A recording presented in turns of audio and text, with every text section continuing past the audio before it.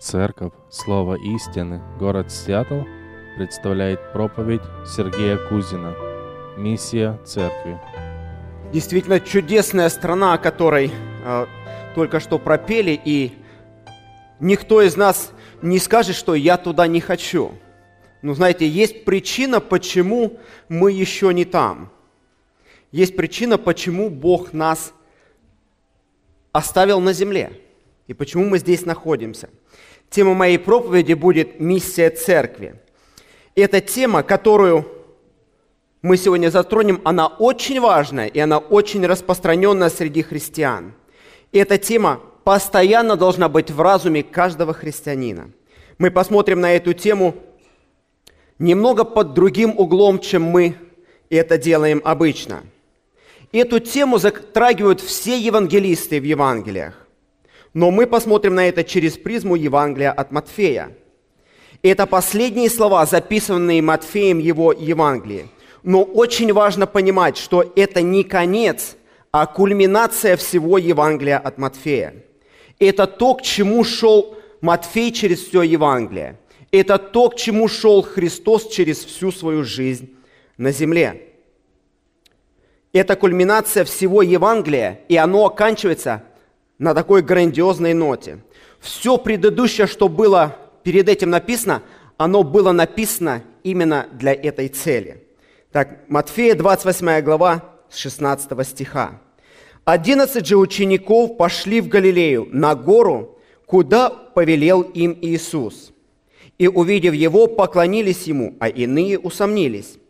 И, приблизившись, Иисус сказал им: «Дана мне всякая власть на небе и на земле. Итак, идите научите все народы, крестя их во имя Отца и Сына и Святого Духа, уча их соблюдать все, что я повелел вам. И сей я с вами во все дни до скончания века. Аминь». Этот текст является причиной написания Евангелия от Матфея. Это то, для чего пришел Христос. Это текст, который мы должны понять.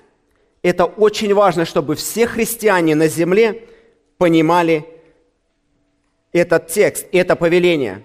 Потому что очень много людей, христиан, не понимают миссии церкви на земле. Я говорю о тех, которые находятся в церкви. У многих христиан, которые не понимают миссию церкви, даже нет таких мыслей. Они даже не задумываются, в чем миссия церкви может быть. Они просто приходят в церковь, когда им удобно. Они принимают то, что им захотелось принять там. Они оставляют то, что им захотелось оставить. И кажется, что они желают быть вовлеченными в церковь. Но до той степени, пока это служит каким-то им интересам или личным нуждам. И как-то выпадает из их понимания и даже из их интереса, какая же истинная миссия церкви. И тем более их сердца не направлены на то, чтобы исполнять эту миссию. Если бы мы сделали опрос среди христиан, даже в нашей церкви, в чем они думают заключается истинная миссия церкви, то мы можем получить приблизительно следующие ответы. Некоторые могут сказать нам, что предназначение церкви заключается в общении.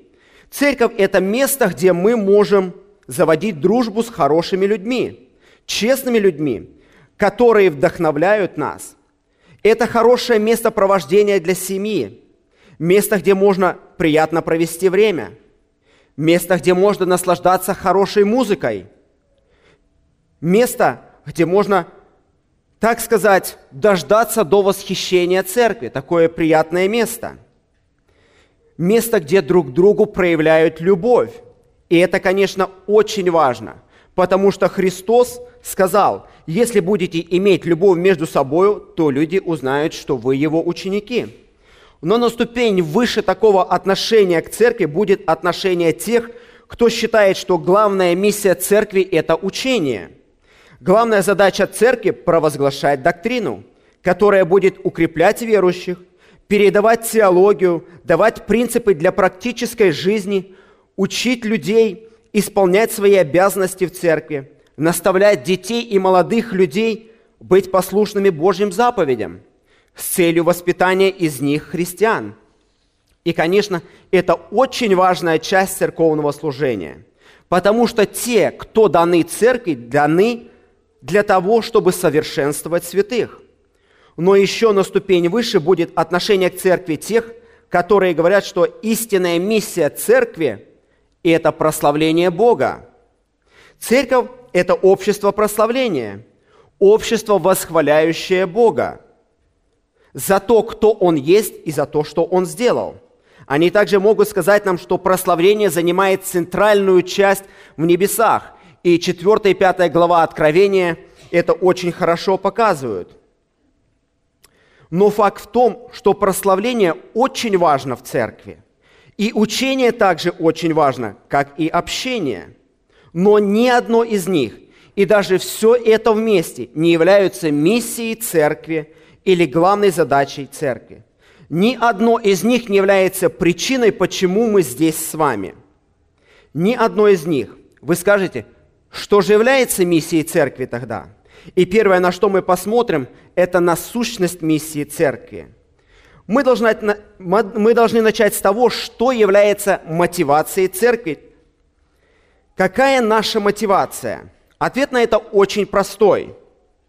То, кем мы являемся, и то, к чему мы стремимся, все ради Божьей славы. И мы об этом очень много говорили. На протяжении долгого времени мы говорили, что главная, единственная и наивысшая мотивация церкви – это Божья слава. И мы об этом очень много находим в Писании. Очень хорошо об этом говорится в послании Ефесянам 1:6. «В похвалу славы благодати своей». 1:12. «Дабы послужить к похвале славы Его». 1:14. «В похвалу славы Его». Ефесянам 3:21. «Тому слава в церкви». Главная мотивация церкви – прославить Бога. Иисус даже пришел на землю ради этого и подал нам пример. Он пришел показать нам славу Отца. Евангелие от Иоанна, 1 глава, 14 стих. «Мы видели славу Его, славу как единородного от Отца». Евреям 1:3. «Сей, будучи сияние славы и образ ипостаси Его». Христос пришел в мир с одной мотивацией – прославить Отца. И эта мотивация была передана церкви. Мы воздаем Богу славу. Это причина нашего существования. Это наш смысл для существования с точки зрения мотивации. Но как насчет миссии? Какая миссия вытекает из этой мотивации?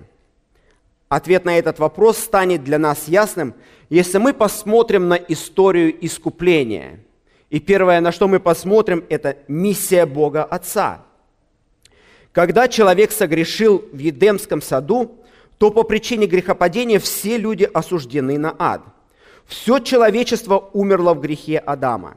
Я думаю, для нас не будет сомнения в том, что о факте грехопадения Бог узнал не от Адама.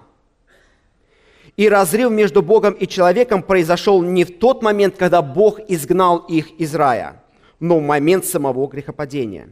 Но сразу же Бог начал свой план искупления из своей благодатной любви. И если вы помните историю, когда Адам впал в грех и осознал свою греховность, осознал свое отделение от Бога, он не ходил по саду, ища Бога и говоря: «Господь, где ты? Господь, где ты?» Это был Господь в Бытие 3:9. «И воззвал Господь Бог к Адаму и сказал: Адам, где ты?» Это сказано, чтобы мы видели, что это Бог из своей благодатной любви инициирует спасительную работу. Падший человек не ищет Бога, говорит Павел в послании Римлянам 3 главе. Это Бог является тем, кто ищет. И от первого призыва Адама «Где ты?» до последнего призыва церкви в Откровении 22 главе 17 стих. «И дух, и невеста говорят: приди, и слышавший да скажет: приди, жаждущий пусть приходит, и желающий пусть берет воду жизни даром». От первого призыва Адама До последнего призыва церкви Бог производит свою искупительную работу. Бог производил, производит и будет производить искупительную работу среди людей всего падшего мира для своей славы. Спасение грешника приносит Богу славу. Бог прославляется, когда неискупленные, отделенные от Него грешники возвращены благодатью для общения с Ним и сделаны частью Его семьи. И это настолько важно для Бога, что Писание говорит, что Он был в мире. 2 Коринфянам 5:19. Бог во Христе примирил с собою мир. Бог стал человеком. Бог вторгся в историю человечества. Бог пришел в мир, чтобы сделать то, что было желанием Его сердца. Почему это было Его желанием? Потому что Божье главное желание – прославить себя. Как абсолютный Бог, Он имеет абсолютное право и абсолютную причину, чтобы прославить себя.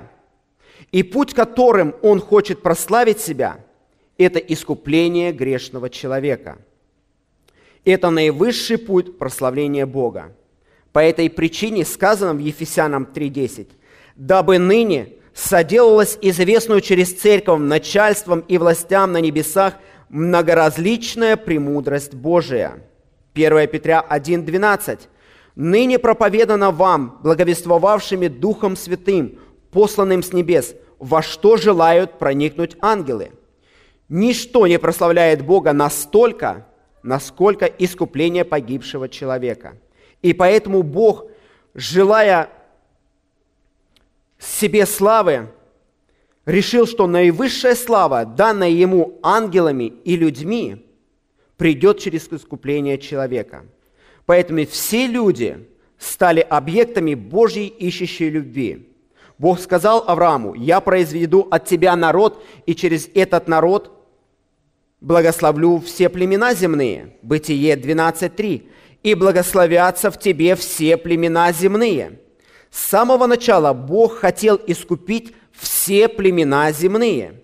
Бог никогда не собирался избрать Израиль и изолировать его ото всех остальных людей, как будто они единственный народ, о котором Он беспокоится. Израиль не должен стать единственным искупленным народом. Они должны были стать миссионерами для всего мира. Исайя 49:6. «Ты будешь рабом моим для восстановления колен Израилевых и для возвращения остатков Израиля. Но я сделаю тебя светом народов, чтобы спасение мое простерлось до концов земли». Бог всегда хотел прославить себя через искупление всего человечества. Поэтому Павел во 2 Коринфянам говорит: «Мы желаем любой ценой приобрести вас Христу, чтобы принести славу Богу». Другими словами, каждый раз, когда вы обращаете грешника ко Христу, вы добавляете еще один голос к хору, прославляющему Бога. Еще один человек будет возвеличивать славу Бога. Итак, мотивация Бога – прославить себя, а миссия, которая достигает эту цель – спасение грешников. Когда они познают Его, и их грехи прощены, они преображены от смерти в жизнь, Бог прославляется через чудо их спасения. Божья слава показывает благодатную любовь и Его силу спасти погибающий мир. «Ибо так возлюбил Бог мир и захотел привести к себе погибших людей мира, и чтобы достичь этой цели, Он пожертвовал собой и заплатил очень высокую цену, чтобы сделать то, что хотел, и через это прославить себя». Теперь очень важная мысль. Человек, который хочет прославить Бога, кто хочет исполнять Божью волю, Божьи цели и Его желания, должен любить погибший мир так, как Бог любит погибший мир, и отдать свою жизнь, чтобы спасать погибший мир. Второе, на что мы посмотрим, это миссия Иисуса Христа на земле. Христос пришел в мир, желая прославить Отца. Мы это видим в Иоанна 17:3. «Сия же есть жизнь вечная, да знают Тебя, единого истинного Бога и посланного Тобою Иисуса Христа». Также Иисус говорит: «Я прославил Тебя на земле, совершил дело, которое Ты поручил мне исполнить». Это была Его миссия. «Я пришел прославить Тебя». Как? Примирить людей с Тобой. Это наилучший путь прославить Бога. И для этого Христос пришел, чтобы спасти погибших. Да, Христос пришел, чтобы прославить Отца. Но как Он это сделал? Ища и спасая погибших. Именно это и есть миссия церкви. Потому что мы продолжаем делать то, что делал Бог Отец.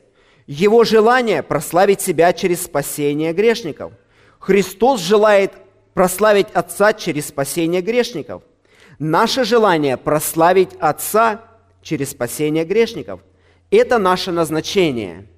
И Евангелие от Иоанна, 17 глава, очень хорошо показывает это. Можете открыть свои Библии на 17 главе Иоанна, 6 стих. «Я открыл имя Твое человекам, которых Ты дал мне от мира». Он говорит: «Я сказал им о Тебе». Я передал им Твое желание, Твою мотивацию, Твою миссию. Они были Твои, и Ты дал их мне. И они сохранили Слово Твое. Ныне уразумели они, что все, что Ты дал мне от Тебя. Другими словами, они знают, что я делаю то, что Ты хочешь делать. Смотрите, он говорит: «Отец, я прославил Тебя и передал им, какая Твоя миссия». Они это приняли, они это поняли, сохранили Слово Твое. 8 стих.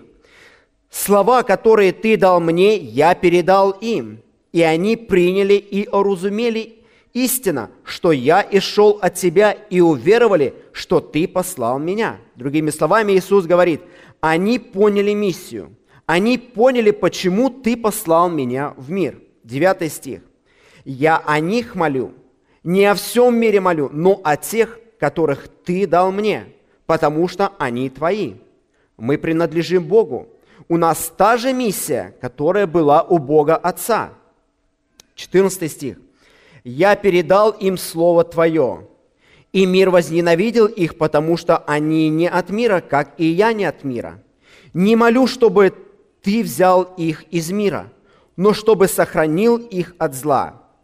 Они не от мира, как и я не от мира. Освети их истиною Твоею. Слово Твое есть истина». Он говорит: «Отец, я знаю, что Твоя цель прославить себя. Я знаю, что Твоя миссия спасти грешников. Я пришел в мир с такой же мотивацией и с той же миссией. И я передал это своим ученикам. Они уразумели Слово Твое. Они поняли, что я послан от Тебя. Они поняли мою миссию, они поняли, почему я здесь. Они знают, что делать. И у меня, Отец, 3 просьбы. Первое, чтобы они следовали Твоему Слову. Второе, чтобы были сохранены от лукавого. Третье, чтобы они были чисты. Это то, что я прошу о них. И 18 стих следующий – это кульминация. «Как Ты послал меня в мир». Обратите внимание на частицу «как». Как Отец послал его в мир? Прославить Отца через спасение грешников. Как Ты послал меня в мир, так и я послал их в мир. Братья и сестры, у нас такая же миссия, какая была у Христа, чтобы исполнить желание Бога в спасении грешников. Это наша миссия. Прославить Бога через спасение погибающих грешников. Что же тогда церковь должна делать?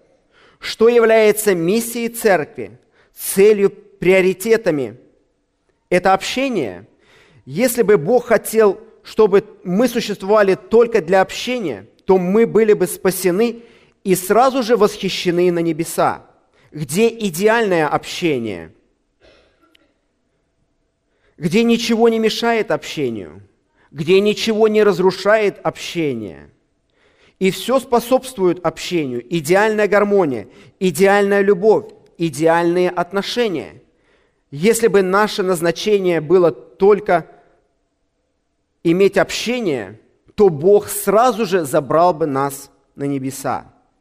Учение.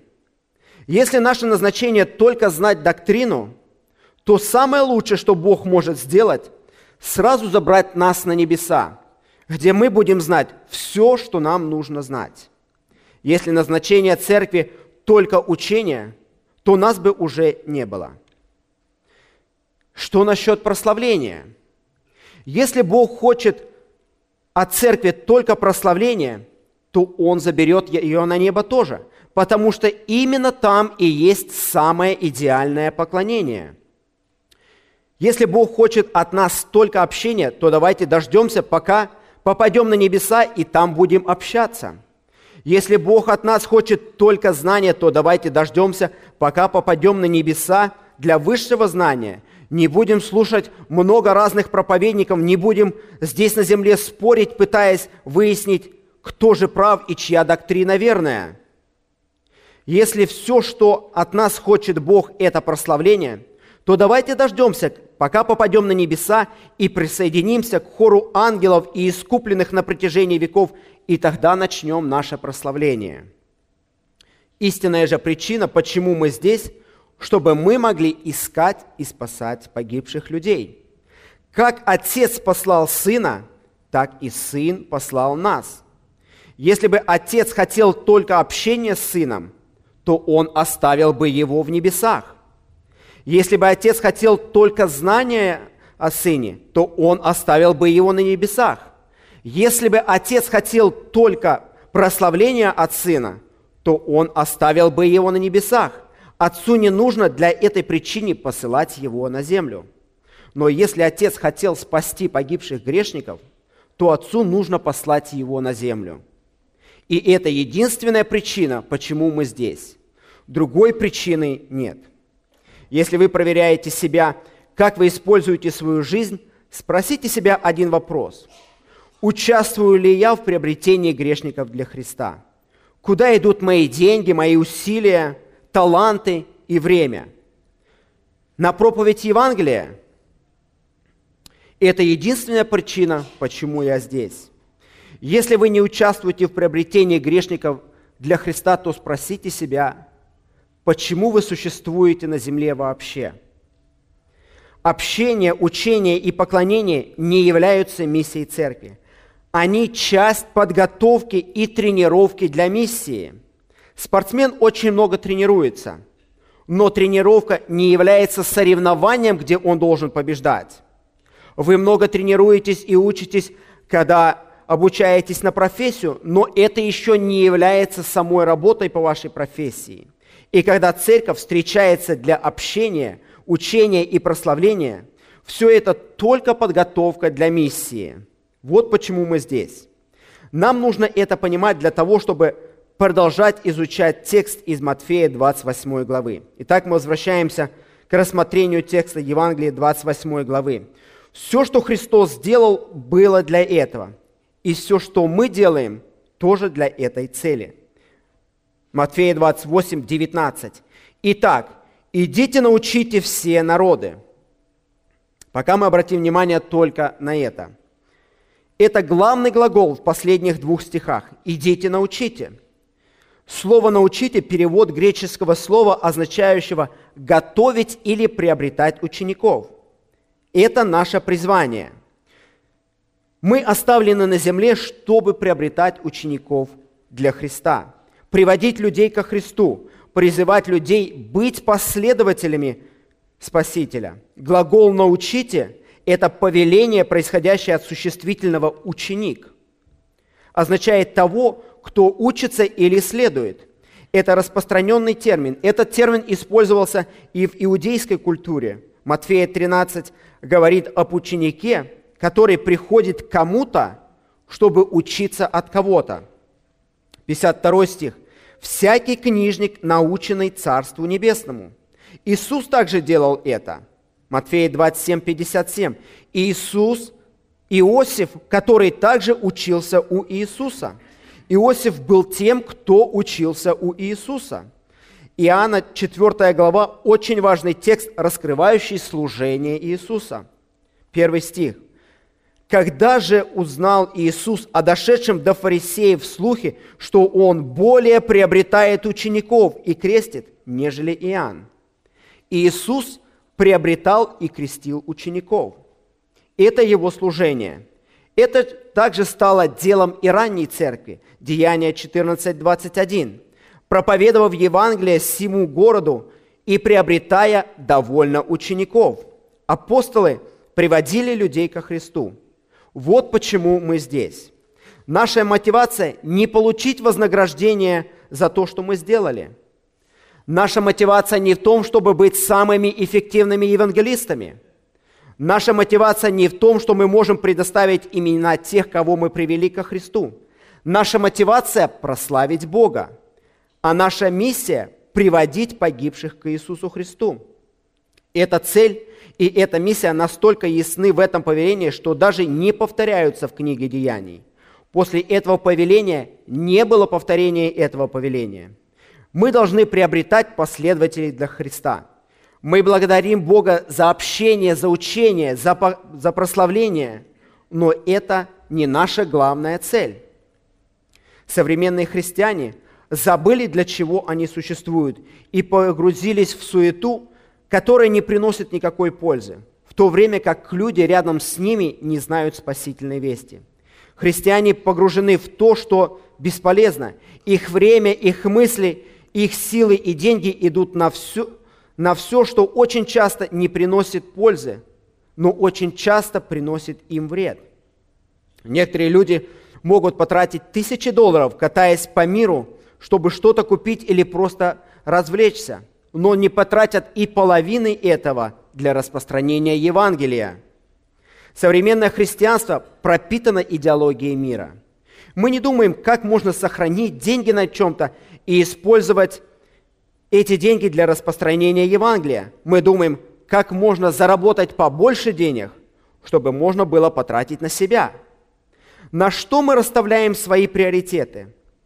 Где находится ваше сердце?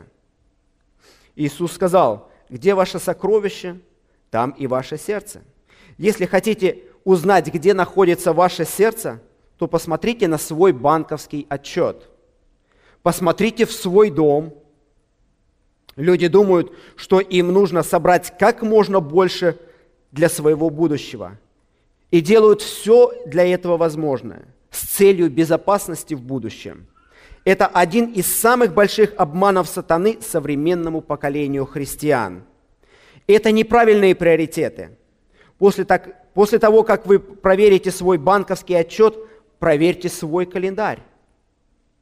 И посмотрите, на что вы тратите свое время и что заполняет ваш ум. К сожалению, большинство христиан заполнили свою жизнь всевозможными мелочами, в то время, когда мир погибает. Один христианский автор Гордон в одной из своих книг описывает такой пример. Группа туристов решила подняться на высокую гору, на высокую вершину в Альпийских горах. И за день до начала подъема французский провожатый собрал группу и сказал, что это очень тяжелый подъем, и вы можете туда зайти только если возьмете самое необходимое и ничего больше. Один из туристов не согласился и поступил следующим образом. На следующее утро, когда вся команда собралась, он пришел с тяжелым разноцветным одеялом, он взял пару фотоаппаратов и несколько линз к ним, он взял сыр и он взял свой самый любимый шоколад. Провожатый сказал ему: «Ты никогда не поднимешься на вершину со всем этим». Но силой своей воли он решил доказать провожатому перед лицом всей группы, что он сможет. Группа же вся остальная стали подниматься на вершину, как им сказал провожатый. Через некоторое время группа заметила, что позади осталось тяжелое разноцветное одеяло. Еще через несколько времени остались линзы для фотоаппаратов, потом и сами фотоаппараты. Потом группа увидела, что остался позади сыр и шоколад. И, забравшись на вершину, группа заметила, что молодой человек был с ними, но на пути восхождения оставил все ненужное для этого восхождения. И автор книги делает такое применение к христианской жизни. Он говорит, как много людей, видя, что они не могут достичь вершины без своих любимых вещей, оставляют вершину и расставляют свои палатки на равнине. И палатка заполнена равнинами. Она очень переполнена палатками. Равнина очень переполнена палатками. И вопрос, который звучит ко мне и к вам. Понимаем ли мы, почему мы существуем? Можем ли мы сказать нашему Спасителю, «Я знаю, почему Отец послал тебя, прославить Его, спасая погибающих. Я знаю, почему Ты послал меня в мир, чтобы прославить Бога через спасение погибающих, но ты не понимаешь. Я могу все это сделать со всеми своими принадлежностями». Нет, это не так. Очень много людей отворачиваются от вершины и расставляют свои палатки на равнине. Итак, мы призваны проповедовать Евангелие. Но что же необходимо для эффективного евангелизма? Если мы будем приобретать учеников, если мы будем проповедовать всем народам, что для этого необходимо? То, о чем я сейчас говорил, нам нужно понимать. И теперь мы посмотрим на 5 элементов, необходимых для эффективного достижения того, для чего церковь существует. Это записано в Матфея 28, 16, 20. Так мы посмотрим на методы достижения миссии церкви. И первое, на что мы посмотрим, это доступность. Кто-то сказал, наилучшие способности – это доступность. Не имеет значения, насколько вы талантливы, если вы недоступны. Наилучшие способности – это доступность, и мы видим это здесь. Те, кто были доступны, те и получили привилегию. 16 стих. 11 же учеников пошли в Галилею, на гору, куда повелел им Иисус. Вот доступность. 11 же учеников пошли. Это говорит о послушании учеников повелению Иисуса. В 26 главе Иисус говорит, 32 стих, «По воскресении же моем предваряю вас в Галилее». После того, как Иисус воскрес, ангел говорит женщинам, 28:7, «Скажите ученикам Его, что Он воскрес из мертвых и предваряет вас в Галилее. Там Его увидите». Когда Иисус явился этим женщинам позже в 10 стихе, тогда говорит им Иисус, «Не бойтесь, пойдите и возвестите братьям моим, чтобы шли в Галилею, и там они меня увидят». Другими словами, до и после своего воскресения Иисус говорил своим ученикам, что будет ждать их в Галилее, для того, чтобы передать им миссию достигать мир. Поэтому им сказано было до и после воскресения быть там. И без сомнения эти слова были распространены между учениками и между теми, кто верил в Иисуса. И они все собрались в назначенное место, как мы это увидим позже. У нас нет конкретной информации, как Иисус сообщил им об времени и месте. Мы только видим, что они собрались на гору, которую сам Иисус указал им. Мы не знаем, как эта информация была передана им, но она была передана. Когда же это произошло? Это было явно после воскресения. В день воскресения он встретил женщин. По дороге в Эмаус пару других учеников. Вечером того же дня явился апостолам. Через 8 дней опять явился им в комнате. Это произошло как минимум после этих 8 дней. После этого апостолам нужно было определенное время, чтобы дойти до Галилеи, возможно, неделя. Когда они пришли в Галилею, в Евангелии Иоанна в 21 главе мы видим их на рыбалке. И похоже, что они вернулись к своей старой профессии. Так у апостолов было достаточно времени, чтобы вернуться назад и настроить все для рыбалки. Помните, они находятся в лодке, ничего не могут поймать. Иисус является и показывает им власть над рыбами.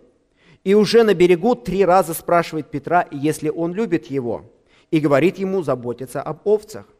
Итак, у Иисуса были все эти встречи. 8 дней в Иерусалиме, около недели перейти на север в Галилею, уже 15 дней. Может быть, 3-4 дня, чтобы настроить все для рыбалки. Возможно, 20 дней к тому времени, как это происходит. Мы читаем в Деяниях 1:3: «По страдании своем со многими верными доказательствами в продолжении 40 дней, являясь им и говоря о Царстве Божьем». Итак, это событие происходит между 20 и 40 днями после воскресения. Это не было в конце 40 дней, потому что последнее явление Иисуса было на Елеонской горе, с которой Он вознесся. Елеонская гора находится возле Иерусалима, и им нужно было еще несколько дней, чтобы вернуться в Иерусалим. Возможно, где-то между 20 и 35 днями после воскресения, но с достаточным временем вернуться в Иерусалим и видеть Его вознесение. Иисус собирает эту группу людей для особого повеления. Встает вопрос, что за группа это была? На протяжении времени многие библейские исследователи сходятся к мнению, что это группа, описанная 1 Коринфянам 15:6. «Потом явился более нежели 500 братьев в одно время». В Матфея 28:16 написано, что только 11 учеников были там, потому что они были в центре этого события. Но повеление Иисуса не было ограничено только ими, потому что в 28 главе 7 стих ангел сказал женщинам: «Предваряет вас в Галилее, там его увидите, вот я сказал вам». Это было для учеников, для женщин и, предположительно, для всех верующих в Галилее, кто будет использован в проповеди Евангелия. 500 братьев в одно время, которые видели его, как записано в 1 Коринфянам. У Иисуса не было причин идти в Галилею для того, чтобы встретиться только с апостолами. Он встречался с ними дважды в Иерусалиме. И если бы нужно было еще одна встреча, он мог это сделать. Повеление «идите, научите все народы» является самым наивысшим повелением для христиан, независимо, являетесь ли вы апостолами или нет. И, конечно, Иисус хотел это сказать наибольшему количеству учеников. И самая большая группа, о которой мы читаем в Писании, была 500 братьев в Галилее, потому что там было намного больше уверовавших, чем в Иерусалиме. Откуда известно это? Потому что в Иерусалиме, мы читаем в Деяниях 1:15, когда собрались ожидавшие Святого Духа, то их там было около 120 человек. Учеников в Иерусалиме было намного меньше, потому что религиозное давление было намного сильнее. И основное служение Иисуса прошло в Галилее, где сердца людей были более открытыми. Также Галилея больше подходит из-за изолированности от Иерусалима. И там очень легко найти место, где они могут уединиться на многих склонах гор вокруг Галилейского моря. Галилея была окружена языческими народами. И Иисус говорит им идти к тем народам с Евангелием. Мы не знаем, на какой горе это было. Может быть, на горе, где Он накормил народ. Может быть, на горе Преображения. Может быть, на горе, куда часто уходил для молитвы. Это может быть любая гора, но эта гора стала особенной из-за того, что там произошло. Верующие в Иисуса собрались на горе такие, какие есть. Они не самые великие люди мира. Они не самые способные. Они не самые опытные, но они там. Они доступные. Это означает готовые для служения. Это здесь одна из самых главных мыслей. Иисус сказал: «Будьте там», и они были там. Здесь они подобны пророку Исаии, который сказал: «Вот я, пошли меня.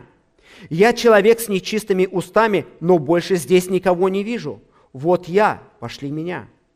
Они не были самыми лучшими мира, но они были там, и это то, что Бог всегда хочет. Мы никогда не начнем исполнять то, для чего Бог нас предназначил, если не начнем с того, чтобы быть доступными. И в этом я имею в виду наше время, наши таланты, наши деньги, наши ресурсы поставить в готовность, чтобы Бог мог использовать как Ему угодно для той миссии, которую Он нам предназначил. Потому что они были там, они были посланы. Потому что они были там, они встретили Христа. потому что они были там, и им дано обещание Его присутствия и Его силы с ними. Большинство современных христиан не исполняют повеления по одной простой причине, что их даже нет там, где Бог дает повеление. Церковь для них – это что-то не особо важное. Спросите себя, нахожусь ли я в том месте, где Бог дает повеление? Доступны ли вы? Можете ли вы отказаться от того, что у вас есть, и отдать время, которое вы думаете, что ваше, если Господь скажет, что это Его? Второе, что мы здесь видим, это поклонение. Это вопрос, что находится в центре моего внимания. 28:17. «И, увидев Его, поклонились Ему, а иные усомнились». Он появился сверхъестественным путем, и они увидели Его и поклонились Ему. Поклонились означает кланяться или воздавать почесть, то есть прославлять. Причина, по которой они прославили Христа, была не потому, что они о Нем думали, как о царе Израиля, но они поклонились Ему как Богу. Он подтвердил, что был Богом. Даже в Его смерти сотник сказал: «Истинно, это был Сын Божий». Фома сказал: «Господь мой и Бог мой». Это больше, чем почтение земного царя. Это почтение самого Бога во плоти. Они прославили Его. Они прославляли Его однажды раньше, Матфея 14:33, когда Он шел по воде, и они были уверены, что Он Бог, который управляет стихиями. Но теперь их восхищение еще больше, потому что Он воскрес из мертвых. Не только как тот, кто совершает чудеса, но как тот, кто победил смерть. И они увидели Его, они видели Его и прикасались к Нему, Матфея 28:9, и они, приступив, ухватились за ноги Его и поклонились Ему. Теперь они знали, что имеют дело с Богом. И когда Он появился, они поклонились Ему, но некоторые усомнились. Зачем Матфей написал эти слова? Нам нужны факты, которые будут подтверждать реальность воскресения. Но знаете, это доказывает истинность библейских авторов, которые не пытаются составить историю, в которую легко поверить. Он пишет не только те свидетельства, которые поддерживают его идею. В целом это показывает истинность истории. Если бы человек хотел написать историю, подделывающую воскресение, то никогда в самый кульминационный момент не написал бы, но некоторые усомнились. Если это только была правда. И это была правда. Поэтому это записано. Что за сомнение это было? Некоторые считают, что сомневающиеся были 11, потому что написано «некоторые усомнились», и некоторые относятся к 16 стиху, где написано об 11. Возможно, так может быть, что некоторые из них усомнились. Там не написано, что они сомневались, что Иисус был живой, или что Он воскрес из мертвых. Свидетельство в том, что некоторые поклонились, а некоторые усомнились, что это был Он. Здесь не стоит вопрос воскресения, но сомнение было в том, действительно ли это Он. Это могло случиться с апостолами. Кто-то из них, возможно, не мог достаточно хорошо Его видеть, пока Он не подошел и не появилось больше свидетельств. Но с другой стороны, если там, кроме апостолов, присутствовало более 500 братьев, это мог быть кто-то из них. Никто, кроме женщин и апостолов, не видел Его после воскресения. Также эта группа, они могли Его видеть в таком виде, в котором еще Его никогда не видели. Также группа настолько велика, что не все могли находиться в первых рядах. Христос явился им, но они не уверены, что это Он. Вы скажете, как они могли быть неуверенными, если Он сам лично присутствовал там? Ответ на это мы находим в следующем стихе, 18. «И приблизившись, Иисус». И это раскрывает причину их сомнения. Сначала Иисус появился на расстоянии, но когда приблизился и начал говорить с ними, их сомнение исчезло. Однажды уже было, что ученики сомневались, но когда приблизился, сомнение исчезло, и они прославили. Это было, когда он шел по морю. Но в итоге в обоих случаях все уверовали и все прославили. Мы говорим о достижении мира. Мы не говорим, что сейчас нужно выбежать из дверей и бежать к грешникам. Мы говорим, что есть вещи, которые фундаментальные. Должно быть определенное состояние сердца. Господь, я доступен. Все, что Ты хочешь, чтобы я делал, я буду делать. Господь ищет готовое сердце, готовое слушать повеление. Второе – это поклоняющееся сердце. Самое главное здесь – на что устремлен мой взгляд. И когда ученики в тот день на горе увидели Иисуса, все остальное в этом мире перестало для них иметь особое значение. Им не было важно, как они выглядят, где они живут, во что одеваются. Для них имело значение то, что они видели воскресшего Христа. И эта группа совместно со 120 другими в Иерусалиме перевернули весь мир. Из малой группы выросло христианство мировых размеров, к которому мы с вами принадлежим. И это случилось не потому, что они были только наполовину посвящены. Это случилось потому, что у них были правильные приоритеты, их сердца были преклонены пред Христом. Когда мы поклоняемся Христу, мы направляем наше сердце в состояние, когда мы доступны для служения. Все сердце направлено на Христа, все мышление направлено на Христа, наши цели направлены на Христа. Он все во всем и наполняет наше мышление и внимание. Мы проводим дни и ночи не в том, чтобы размышлять, как сделать лучше, чтобы нам было более комфортно, чтобы наша жизнь была более комфортной, но как мы можем больше призвать погибающих, независимо от того, насколько нам это будет дискомфортно. Что заполняет ваше внимание? Вы доступны? Поклоняетесь ли вы Ему?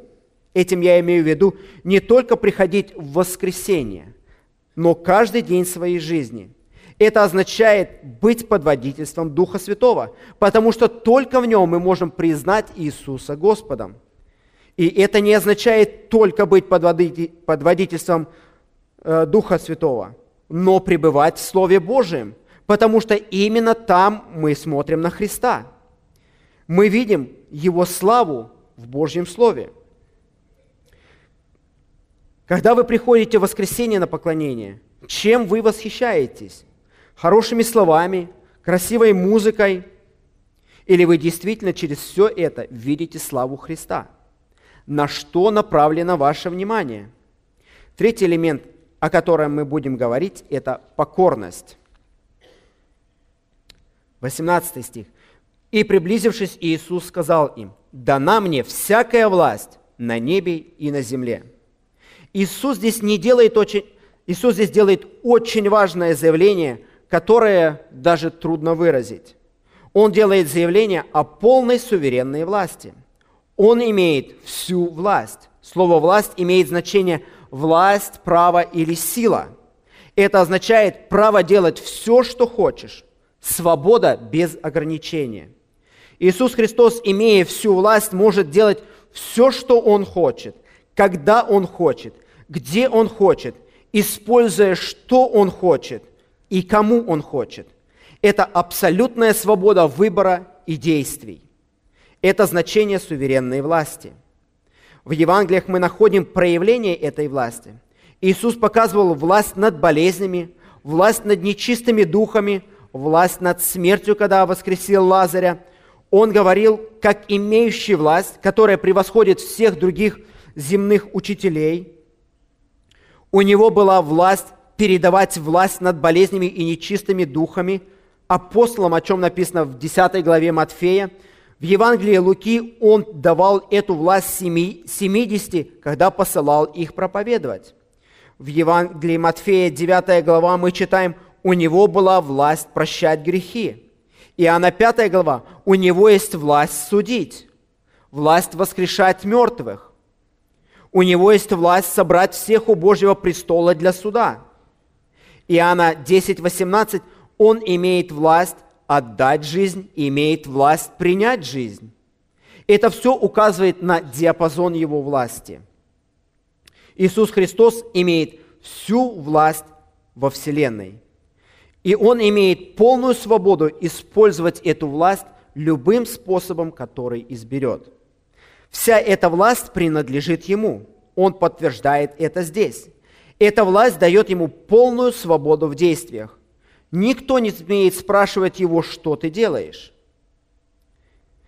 Он ни с кем не советует. Полная суверенная власть. Дана мне всякая власть. Где Он взял эту власть? Первые проблески этого мы находим в пророчестве Даниила, 7 глава, 13 стих. «Видел я в ночных видениях, вот с облаками небесными шел, как бы Сын Человеческий, дошел до Ветхого днями и подведен был к Нему, и Ему дана власть, слава и царство, чтобы все народы, племена и языки служили Ему, владычество Его, владычество вечное, которое не придет, и царство Его не разрушится». Здесь мы видим сцену, где Сын во втором пришествии подходит к Отцу и получает от Него власть. В Деяниях 2:36.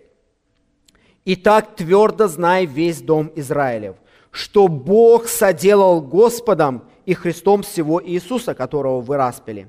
В Новом Завете очень много текстов, которые говорят о том, что Бог превознес Иисуса Христа выше всего. Это говорит о том, что Он управляет, и мы должны быть Ему покорны. Почему Иисус здесь говорит это? Потому что наше послушание Ему зависит от нашей покорности. Нам нужно понять, Его повеление является обязательным, прежде чем мы будем Ему послушны. Потому что Его повеление здесь просто ошеломляющее. Научить все народы. И если для нас современными средствами передачи информации это кажется очень трудно, то представьте, как это было для них. 500 учеников на горе в Галилее получили почти невыполнимую задачу. Но именно поэтому Иисус сказал им о своей власти, и у них не было выбора, кроме как послушаться. Итак, мы подходим к выполнению миссии с состоянием сердца, которое доступное, преклоненное и покорное. Другими словами, если вы ожидаете мурашек по коже для того, чтобы выполнять свою миссию, то вы ошибаетесь. Здесь не стоит вопрос эмоционального состояния. Здесь стоит вопрос о покорности. Вам не нужно ждать, пока вы упадете и носом уткнетесь в какое-то место на карте, и тогда скажете: «Теперь мне понятно». Вам не нужно ожидать Божий голос с небес. Вам нужна покорность уже сказанному повелению. Итак, идите научите все народы. Слово «итак» подводит итог предыдущему стиху. Итак, идите научите все народы. Почему мы должны идти? Потому что я имею власть, и я говорю вам это. И для этого нужен покорный дух. Для выполнения миссии церкви необходимо особое состояние сердца. Сердце, готовое служить, сердце, преклоненное пред Христом, и сердце, покорное Христу. Это сердце полностью направлено на Христа, а не на себя. Эти три состояния сердца являются основополагающими для выполнения миссии. Христос имеет всю власть, и это значит, что мы должны быть покорны Ему. Четвертое, что мы здесь видим, это послушание. Принцип послушания необходим для выполнения миссии. 19 стих. «Итак, идите научите все народы, крестя их во имя Отца и Сына и Святого Духа». Это повеление требует послушания. Вы скажете: послушание чему? Иисус говорит, как мы это должны делать. «Идите, учите, крестите». Это то, что мы должны делать. Это как мы должны приобретать учеников. Они должны не только верить, но они должны быть научены. Они должны не только быть научены, но у них должна быть действующая вера, которая выражается в крещении. Миссия церкви не ожидать, пока неверующие придут к нам, но идти к ним. Слово «идите» имеет буквальное значение «ходить» или «уйти». Если мы собираемся приобретать учеников из всех народов, нам надо уйти. Для приобретения учеников повеление уйти является естественным. Ранее в своем служении Иисус говорил своим ученикам: «Не ходите ни к кому, кроме погибших овец Израиля». Теперь Он говорит: «Идите ко всем народам». В чем здесь разница? Первоначальное спасение от иудеев написано в Иоанна 4. Первоначально Божий дизайн был призвать Израиль, а потом использовать Израиль, чтобы призывать весь мир. И Он говорил: сначала идите к Израилю, но Израиль отверг призыв. И теперь Бог призывает других людей. Бог не исключил Израиль из этого призыва. Апостолы начали проповедь с Иерусалима, но теперь их проповедь не ограничена Иерусалимом и Иудеей. Церковь началась в Иерусалиме и наполнила учением весь город. Апостол Павел, идя в какой-то город, сначала шел в синагогу, чтобы свидетельствовать иудеям. Бог не исключил иудеев, но теперь Бог избирает тех, кто поверит, чтобы быть свидетелями для погибающего мира. И теперь Он говорит: идите ко всем народам. Мы должны идти и приобретать учеников из всех народов. Деяния 1:8. Вы примете силу, когда сойдет на вас Дух Святой, и будете мне свидетелями в Иерусалиме и во всей Иудее и Самарии, и даже до края земли. Мы должны идти туда, где люди не знают Христа. Это может быть ваша работа, ваша школа, ваши соседи. Кто-то пойдет намного дальше. Второй элемент – это крещение. Итак, идите, научите все народы, крестя их во имя Отца и Сына и Святого Духа.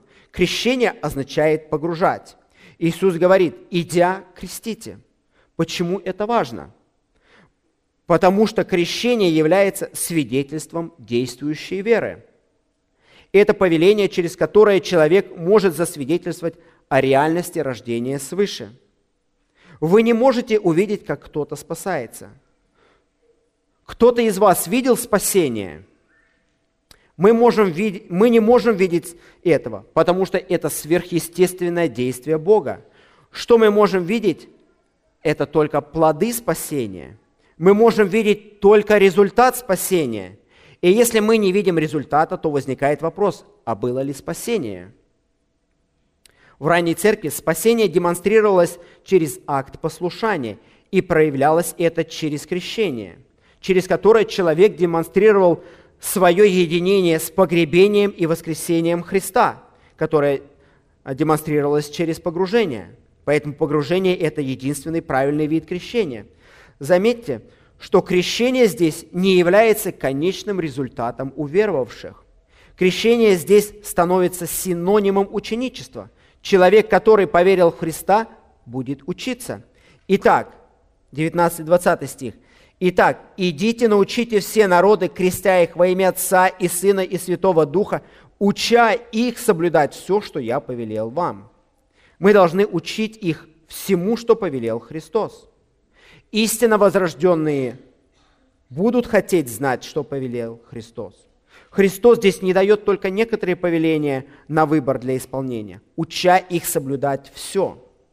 Итак, миссия церкви основана на состоянии сердца, готовности, поклонении и покорности. И из этого выходит наше послушание Христу, в котором мы должны проповедовать людям.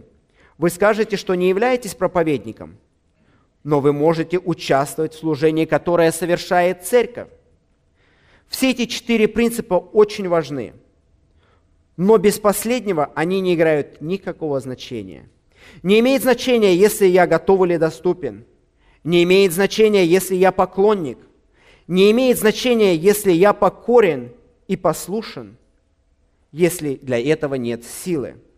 Потому что я не могу это сделать моими силами. И пятое, что мы здесь видим, это сила. Ничего не случится, если все это будет моими силами. 20 стих. «И се я с вами во все дни до скончания века». Аминь. Иисус говорит: «Я сам, воскресший Сын Божий, буду с вами». Я думаю, никто из нас не захочет это делать своими силами. Но Он с нами. Мы можем в этом уповать на Бога. Мы можем говорить: Господь, Ты об этом беспокоишься больше, чем я, поэтому сделай, что Тебе угодно. Господь, Ты любишь этих людей больше, чем я, поэтому спаси их. Господь, Ты беспокоишься о истинности Твоего Слова больше, чем я, поэтому наполни мое сердце истиной. Мы должны полагаться на Бога, потому что от Него исходит сила. Обещание силы выходит из обещания Его присутствия. «Я с вами». Иисус Христос с нами. Он в нас, и Его силой мы совершаем служение. Вы только представьте себе, сам победивший смерть Христос с нами. Тот, кто имеет силу над злыми духами, силу над болезнями, силу над грехом, силу над смертью, именно тот находится с нами. Вы подумаете: да, согласны. Но как часто Он с нами? Как часто Христос с нами? Во все дни, говорит текст, во все буквальные дни. Я с вами во все дни до скончания века. Фраза «до скончания века» не означает конец. Конец означает, что что-то просто остановилось. Греческое слово, использованное здесь, означает завершение. Завершение означает, что много разнообразных элементов завершились в грандиозном финале. Что Иисус здесь имеет в виду, говоря о таком финале? Он использует это слово здесь и еще 3 раза в 13 главе Матфея. И в 13 главе каждый раз, когда он использует это слово, он говорит о своем втором пришествии. Итак, Иисус говорит: «Я с вами во все дни до моего второго пришествия». А что будет после этого? После этого Он будет здесь. Иисус говорит нам: «Не бойтесь, пока я приду обратно, я буду с вами. Пока не наступит мое царство, я сам лично буду с вами». Задача достижения церкви возможна только силой Христа, которая в нас. Поэтому Павел говорит в послании Филиппийцам 4:13: «Все могу в укрепляющем меня Иисусе Христе». А в послании Ефесянам 3:20: «А тому, кто действующую в нас силою может сделать несравненно больше всего, чего мы просим или о чем помышляем». И заключение Матфея говорит: «Аминь, да будет так». Итак, у нас может быть паника. Что мы должны делать? Действительно ли нам нужно бежать? Действительно, мы можем приступать к миссии прямо сейчас. Почему? Потому что Бог хочет от меня доступное сердце, готовое сердце. Он хочет от меня преклоненное сердце. Он хочет, чтобы мое сердце было сфокусировано только на Нем, а не на мирских ценностях. Он хочет покорность моего духа. Все, что Ты скажешь, Господь, я сделаю. И когда я слышу, Он хочет послушания. Вот эти первые 3: доступность, поклонение и покорность – это то, что у нас должно быть, прежде чем мы будем послушны Христу. Поэтому мы действительно можем начинать нашу миссию прямо сегодня, работать над своим сердцем, быть доступными, преклоняться пред Ним и быть покорными Ему.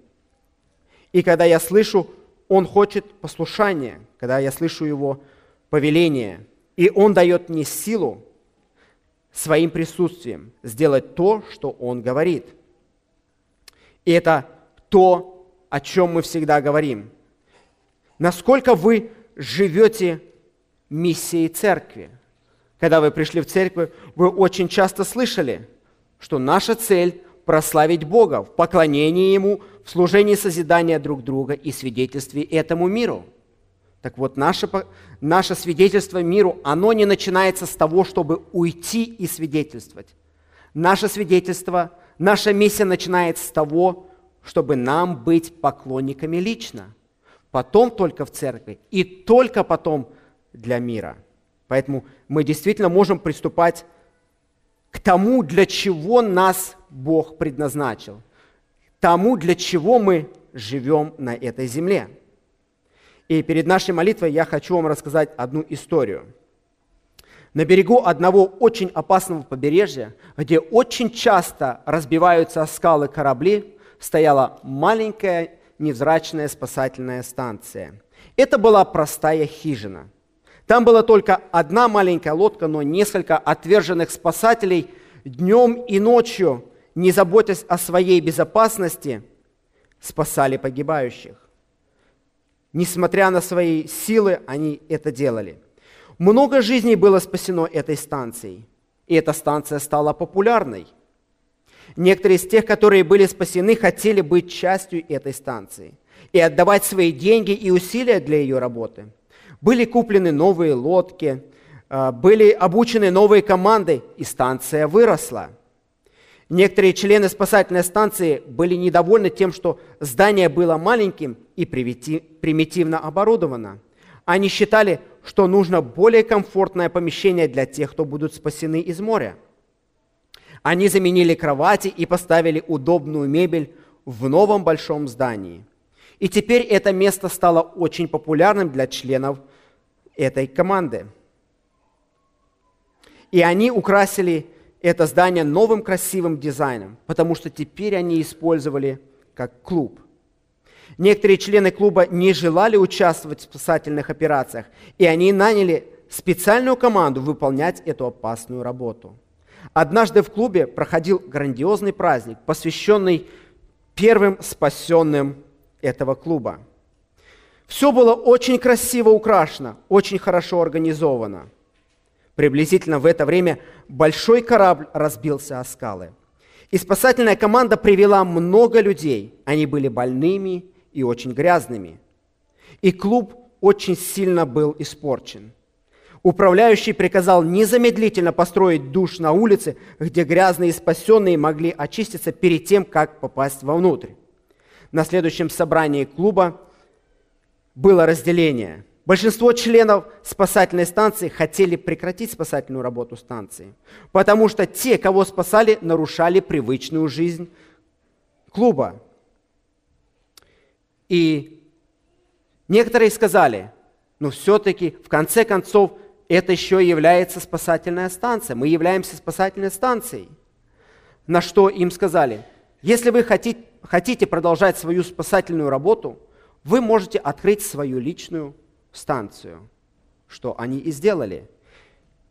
Неподалеку они открыли маленькую спасательную станцию. Прошли годы, и история этой станции повторилась. И если вы посетите это побережье сейчас, то найдете на этом берегу большое количество таких станций. Кораблекрушения по-прежнему очень частые, но большинство людей погибает. Мы скажем, как легко церкви потерять свое назначение. Но как насчет нас? Как легко нам потерять свое назначение? Давайте помолимся. Господь, мы славим Тебя, потому что Ты чудный Бог. Господь, и Ты сегодня нам показал, что у Тебя была цель прославить Себя всегда, во все времена. И Ты это делал через спасение людей. Господь, для этой цели и для этой миссии пришел Христос на землю. И Христос передал эту цель и миссию церкви. Церкви, которой мы сейчас принадлежим. Господь, мы видим, что те, кому Христос передал эту миссию, они были эффективны, потому что они были преклонены пред Христом. Они были доступны Христу, они были покорны, осознавая, что Он имеет власть. И они были послушны. Господь, помоги и нам быть такими, помоги нам иметь сердца, которые будут покорными, которые будут послушны Тебе. Господь, помоги нам осознавать, что мы этого сами никогда не сможем сделать, если с нами не будешь Ты, если это не будет сделано силой Твоей. Господь, и мы просим Твоего благословения на каждого человека, который здесь. Ты благослови, чтобы каждый мог помнить, для чего Ты его оставил на земле, для чего мы существуем. Господь, помоги нам этого не забывать, но постоянно помнить и исполнять свою миссию, которую Ты предназначил нам. Аминь. Вы прослушали проповедь Сергея Кузина. Другие проповеди и информацию о нашей церкви вы можете найти на нашей странице в интернете www.slovoistины.org.